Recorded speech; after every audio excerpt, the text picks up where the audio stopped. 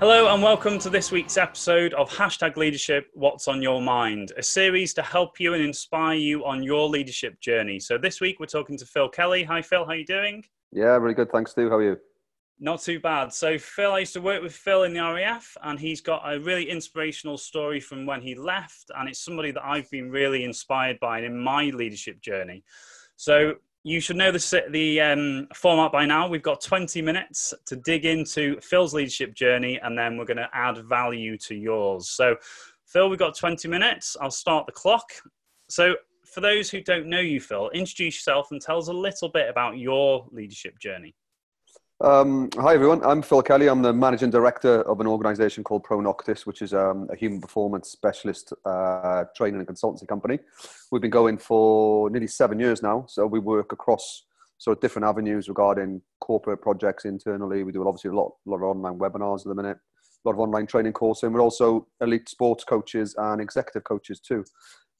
Leadership journey is a funny one, isn't it? Because I think a lot of people's leadership journey starts before they even realise it.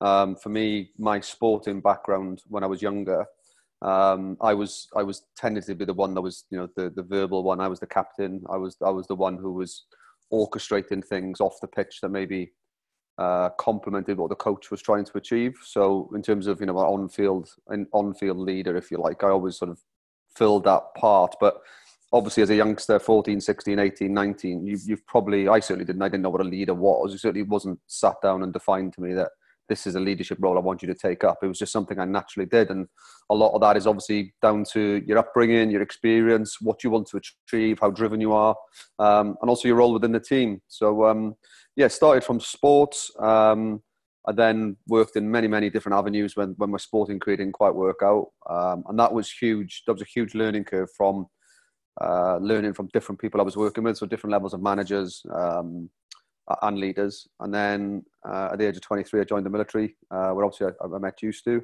And I spent 12 years in there working through education and development and personal training and a lot of training functions, including, future-proofing the leadership capability of the RAF, which set me up in a great foundation to be able to set up my own business. It was a natural place to be where I got to that point 12 years in, which is half of a career in the military, where I either committed to a full career and then leave at late 40s, early 50s, or I decide to make a decision and go and be a little bit more proactive externally and use those skills elsewhere.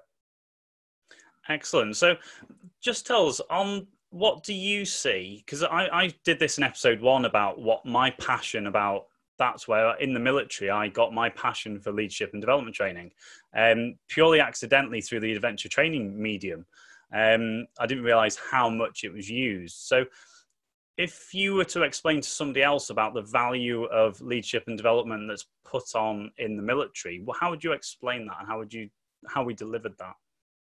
I think it's easier to provide the value in the military because the operational output, the operational requirement is pretty clear. It's life or death. If you've got a poor leader or a poor manager or a poor communicator, whatever skill you want to talk about, I think the risk is quite obvious. It's a very danger-driven organization, very danger-driven industry, but it's life or death. Now, there are some safety-critical organizations out there that can learn a lot from the military, and I have done, and I've seen a lot of consultants going in from the military to talk about, risk management from a people perspective, and in that, you definitely need highly effective leaders. But it's not always that clear-cut for some organizations where the risk might be something different. So it might be a financial, it might be reputational, it may be for COVID at the minute, it's future-proofing the organization and make sure you've got good talent retention. So it's not easy, that clear cut, but I think you need to very, very quickly overlap your leadership capability with your risk management framework, because they go hand in glove. You can't have one without the other. The only way you can have a safety culture, a just culture within an organization where everybody's open and honest with one another in the right manner is by having highly effective leaders. It's a bit like saying, well, look, we want to drive business performance. We want to make more money here, but we don't really need leaders to do that. There's a massive disjoint. And I think that leadership skills are really sort of coming to the fore over the last 2 or 3 months where, COVID's hit, organizations have had to pivot really quickly. We've had to have effective communications. We've got to know team members better. We need to provide some emotional support. We need to provide some guidance and intent. And all these good things can only happen if you're sort of in tune with yourself as a leader and the type of leader you are. So I think it all depends on the organization, but for sure, operational output, business output is all driven by leadership for sure. Yeah.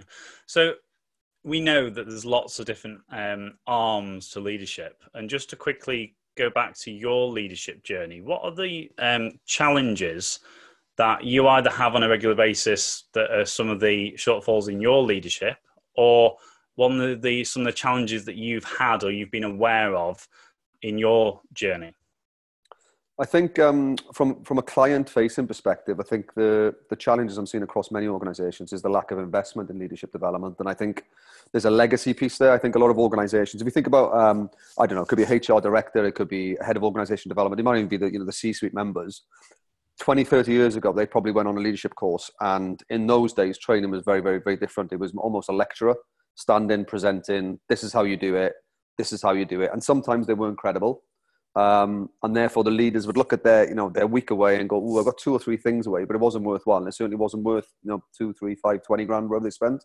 So I think that the sort of the training area, if you like, has probably been tarred by those leadership, and they're still seeing it through that lens. So when somebody goes with a business case to say, well, actually, let's put you on that course or whatever, and they're like, well, I don't see it. We can do that internally. Where actually things have obviously evolved massively over the last 20 or 30 years.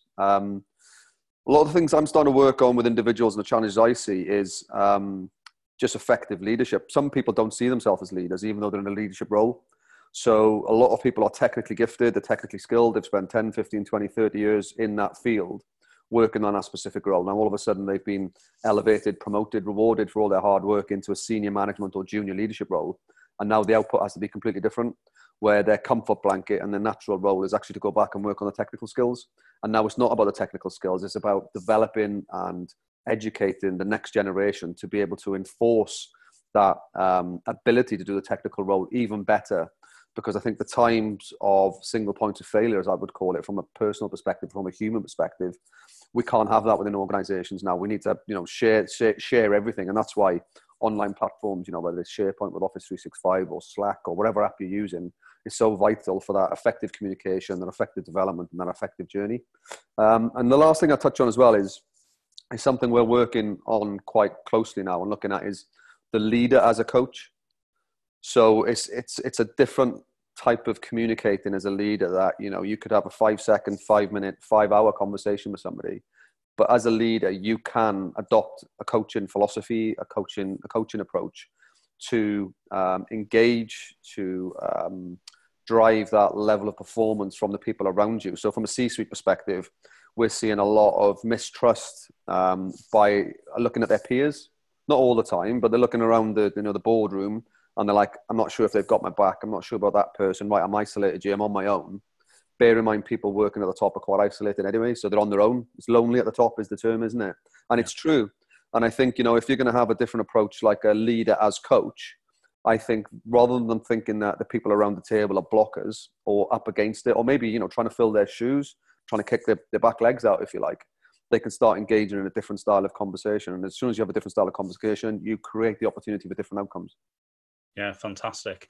About that self-awareness and that all the coaching skills that come into that. So I really want to pick your brains and pick up a subject, if you like, of something that I've really been interested in seeing on your journey and what you do now. So you work a lot in what I deem high performance, and that goes into sport. So can you tell us a little bit about what you're doing in your high performance sport? And then the transferable skills that can then be put across into the leadership in the corporate world. Yeah, and it's a lot of it is the same. The elite sports athletes and the sport teams that we work with are human beings. So, we're a human performance company. So we just work on humans to drive their performance gains. So it doesn't matter if you're going to go to an Olympic final, a big rugby match, or you're going into that board meeting, or even if you're a first-time manager and you need to have an effective conversation with some of your team members, that's the equivalent of your Olympic final because you've never done it before. So we're talking about, you talked about self-awareness. That's a huge tool. I firmly believe that everything starts with self-awareness because you've got to understand how you reflect your behavior on other people. So if you're not understanding how you're behaving and the impact you have on others, it doesn't matter what else happens. I mean, and we've seen it time and time again, Stu, especially in the military days where we had some draconian, transactional style leaders where just do as I say, or maybe not as I do. That opens up that opportunity for double standards within leadership. And people need consistency. People need to know where they stand. And athletes are exactly the same. If there's no clarity of purpose, if there's no obvious goals they're working towards, if there's no engagement, if there's no what I call strokes, so some athletes need a stroke, and I mean just a pat on the back or a thumbs up. Some people don't need that. They're intrinsically motivated. They know when they've done a good job. Well, good leaders, good managers, good coaches know that. They'll start thinking, well, what makes this person tick? What type of personality are they? So you've got your psychometric testing in there. But what do I do now? So my natural style is to do this. So my natural style, if you like, as a leader, is a nurturing, developing person. I'm very much, that's why I got into the business. I like working with people. I love spending time with people. But that's not always the right approach for some people. Some people just need to be told. So if I went in with a coaching approach with some of my athletes, that just tell me what you're seeing, because I don't pick up on gestures. I don't pick up on hints and tips. Just tell me what I'm doing wrong and let me rectify it myself. That's all I need. So it's about using that right tool for the right job. Now, the difference, if you like, let's go the opposite way. The difference is that with sports, with the Olympics, it's a 4-year cycle, and they maybe got 2 or 3 races that last, with some of our cyclists, the race lasts 3 or 4 minutes. You win or lose. That's it. And through the training journey, it's you win or you learn. That's what, all the way through, win or learn. If you don't win, what can we do better? What was different? What did we trial? Could we improve the kit? But then when you get to the Olympics, the main tournament, that's win or lose. There's no learning there because there's no guarantee you're going to be there 4 years later on. So from a business perspective, it's exactly the same. And I've actually mapped that across with one of my executive teams where they were going for a big pitch for a big parent company. And we just prepared as if it was a World Cup final. Said, right, they were going overseas as a team of 7. They were going over to, positively influence other people, build trust, build rapport, educate them, inspire, all the things that we want from sort of parent organizations. And they prepared for it like they were. They trained for it, psychologically. They sat down in a boardroom. We flushed out their slide decks. What's your key messages? What you're trying to say with that, right? Who's doing what, where, when? So when they got on the plane to fly overseas, they were aligned. They knew what was going on. And guess what? It went really well. But we don't always do that within a business context. There's a lot of stuff we can learn from a preparation perspective from sport. And I will say there's a lot of things sport can learn from businesses. Yeah, that's interesting. Yeah, because it works both ways. Yeah, for sure. But it's people again, isn't it? And then going back to what I said at the start, an organization is nothing without its people, for sure. And I'm just predicting this over the next 6 or 12 months. The organizations, they've got the people at the forefront of their thoughts. So effective leaders, within day 1 of COVID, that Monday night when we got locked down, would have picked the phone up to the staff and gone, how are you? How does this affect you? Can you work from home? What's your working hours going to change? Is your family okay? How can we help and support you? Not, where's that task that was due to be done yesterday? It's not about the task at that point. It's the companies and the leaders that have the foresight of going, this is about people now. Let's make sure the people feel invested in, feel okay and feel safe. Then we can start developing that moving forward because this is a longer journey. And I think organizations that probably went full hammer, you still need to have the same output. You still need to hit your deadlines. Why aren't you? Working from home is not from you. I knew this was going to work out. All the negative dialogue that some leaders and managers spit. Yeah. Those organizations are going to struggle because people are going to remember the way they felt when they had first contact with their leaders during COVID. And they're the ones that are probably going to get up and leave because talented people won't stay around for long. Yeah, it's that nurturing, isn't it? And it's amazing that impact that just 1 or 2 little things has on an organization and a team of people. So I just want to pick up on one thing. So time. One of the things when I sat down after 12 months of being out, I saw everything was busy being busy. And I coined that term quite a lot, that there's no direction and focus in people. And that common thing about that slowing down to speed up.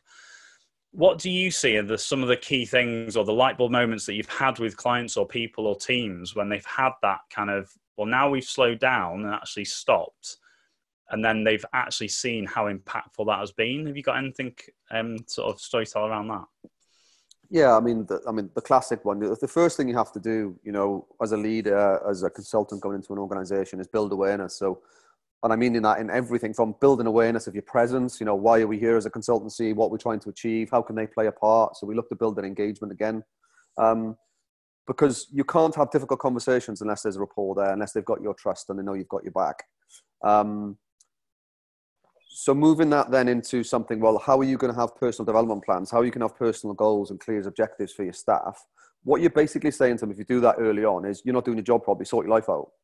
And you can imagine human beings responding to that when somebody's really passionate, They've given 20, 30 years to the business and they're doing the best they possibly can. They don't really need to hear that. But if you said, well, look, what are you struggling on? What's the things that could be better? What could you change that could change your whole picture? And more often than not, they know deep down that maybe they've neglected their staff. They haven't had that chance for that coffee or the catch up. Or I've noticed that, one of my staff's a bit stressed. They've started coming in a little bit late, but I haven't had a chat with them yet. Time moves so quickly, especially in the world today where we're completely exposed to information 24/7, that if they said, well, I think I noticed that on my member staff 2 weeks ago, it was probably 2 months ago, when they first identified it. So it's about what are you willing to change that will change the bigger picture. And I think having clear direction and clear intent, also that push versus pull communication. And what I mean by that is if you're not getting direction from your superiors, from your board level, go and get it. And if they're not going to present it, go and ask them, well, look, this is what I think you need to do. This is what you did in the town hall. This is the clarification I got. Can I just check my understanding? This is what I interpret to be. Is that correct? Yes, it is. Great. Now I need to communicate that to my team, because if they're doing anything on any day that's not aligned to that goal, then they're wasting time, money, and energy. So once you've got key principles, whether it's 3 mission intent, three measurable goals, whatever it needs to be, that's when you get aligned as an organization, and that's where you get your leadership brought into it, because they can deliver on that. But from the board level being too busy to iron out their objectives all the way through the organization, the trickle down effect. That's why for us the perfect client is someone that's going to get us in a board level and a C-suite, so we can help them flush that out if they need to. Or what do they mean by that? Get HR involved in terms of the communication, and then spread it through the organization, because everybody needs that. Everybody needs that direction. Tell me where we're going. What's the end goal? And let me use my professionalism to deliver that. Yeah, fantastic. So just to finish off the last couple of minutes now, if a business owner is listening to this and they're in the position of they're growing a small team, so we're going from like single figures to double figures, starting to have that experience of I've got a leadership responsibility here, whether they've realized it or not. Give me like 3 things that they could be doing or they should be doing to set the foundations, because that's my big thing about helping people build those foundations. Because as we know, going into the consultancy, going to the bigger corporates, and if you get it right early on, you're helping yourself out later on down the line. So what sort of things would you tell somebody to think about and put in place? From a personal perspective, then I'd highly encourage that leader to invest in their own personal development. I don't think there's a lose to it. There's only wins and only gains, because I think even if you learn something that maybe you don't need yet, it might pay dividends later on down the line. And you learn so much about yourself. And also by you learn by yourself, you learn more about more people, which means it goes on to the second thing, which is recruit well. Now, except you are going to make bad decisions within recruitment. It happens, but there's so many steps we can put in place for that. So, if you were to map out your avatar, what's your perfect team look like? And they can't all look alike. You can only recruit outside of the mirror of yourself if you know yourself. So if I like a yes man, there's no point recruiting a yes man, because, we see it in America now, let's be honest. If you stand up to Donald Trump, you get pushed out, don't you? I mean, without want to get political on it. If you stand up to me, I'm going to let you go, and I'm going to bring somebody else who's going to agree with my worldview. Growth doesn't happen that way. Development doesn't happen. That what does happen is it antagonizes people to sort of get you back, if you like. So personal development's really important, and also recruit well, but also understand you're going to make mistakes and be vulnerable with them. It's a huge attribute for effective leaders at the minute. You've got to be vulnerable. And sometimes you've got to say, I don't know, guys. This is the first time I've had a team together, mid-20s, whatever, late 30s, whatever it is. This is the first time I've been in charge of a team. I've recruited you in. I want you to come and help and support me, because that's what I'm going to do for you. And say what you're going to do and do what you said you were going to do. Yeah, that's really important. And you see that a lot. And there was 2 things: the busy being busy, and the people getting promoted or getting a business leadership responsibility and not having the tools or the development to actually be there. It's like that throwing somebody in the leadership swimming pool, not giving them anything to hold on to. So what's the future look like for you? What's the future looking like for you with the business? Where are you going? Yeah, like most organizations, the past 8 to 10 weeks we've massively pivoted. So we're doing a lot more online, taking things virtually, to the point where I think they're going to hugely complement what we do face to face. So there's be some value add for some of our clients. So from a process perspective and a structure and a foundation perspective, we've never been stronger. And what that has bred within our team is that they're actually coming forward with more suggestions now. And we have got the time to do that. So rather than being client facing, doing, day after day on the train, traveling around the country, consultancy work, we're now working that well, we're utilising the time. You know, we're utilising the time. It's almost like we're seeing it as very much, granted, in a personal perspective, it's really challenging, but from a business perspective, we're seeing it as a bit of a gift. And we're trying to utilize that time because, like you know, Stu, it's not about what happens in life; it's about how you respond that really matters. And I'm already looking back over the last 8 weeks, and some of our platforms, our online stuff, some of our webinars, some of our clients it's unrecognizable, you know. And because of that, because we're pushing out some good stuff, we've pushed out a lot of free stuff as well to support our clients and whoever's in their vicinity. So, you know, creating that value add, and we're going to kick on regarding doing loads more organizational development work. The academy is going to kick on, so we're going to get a lot more people coming in to come on our new courses, like our brand new Human Performance Practitioner course. We're also going to create a Human Performance Master Practitioner course to take it a level further. And also we've got projects kicking off. So we've got an executive leadership retreat. We've got a reset retreat where people are feeling a bit burnt out and tired. They can come and work with us with a load of exciting specialists. And also we're looking to do some activity-based resilience workshops, which were due to kick off in April, but obviously that was scuppered. But that will be doing loads of stuff like mountaineering, cold water immersion, all sorts of stuff where we're bringing specialists in to help and support us.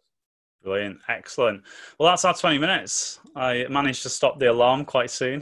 That went quick, Phil, thank you so much for your time. Hope everybody enjoyed that. I'm going to be adding Phil's links in to go and check him out and check out the business.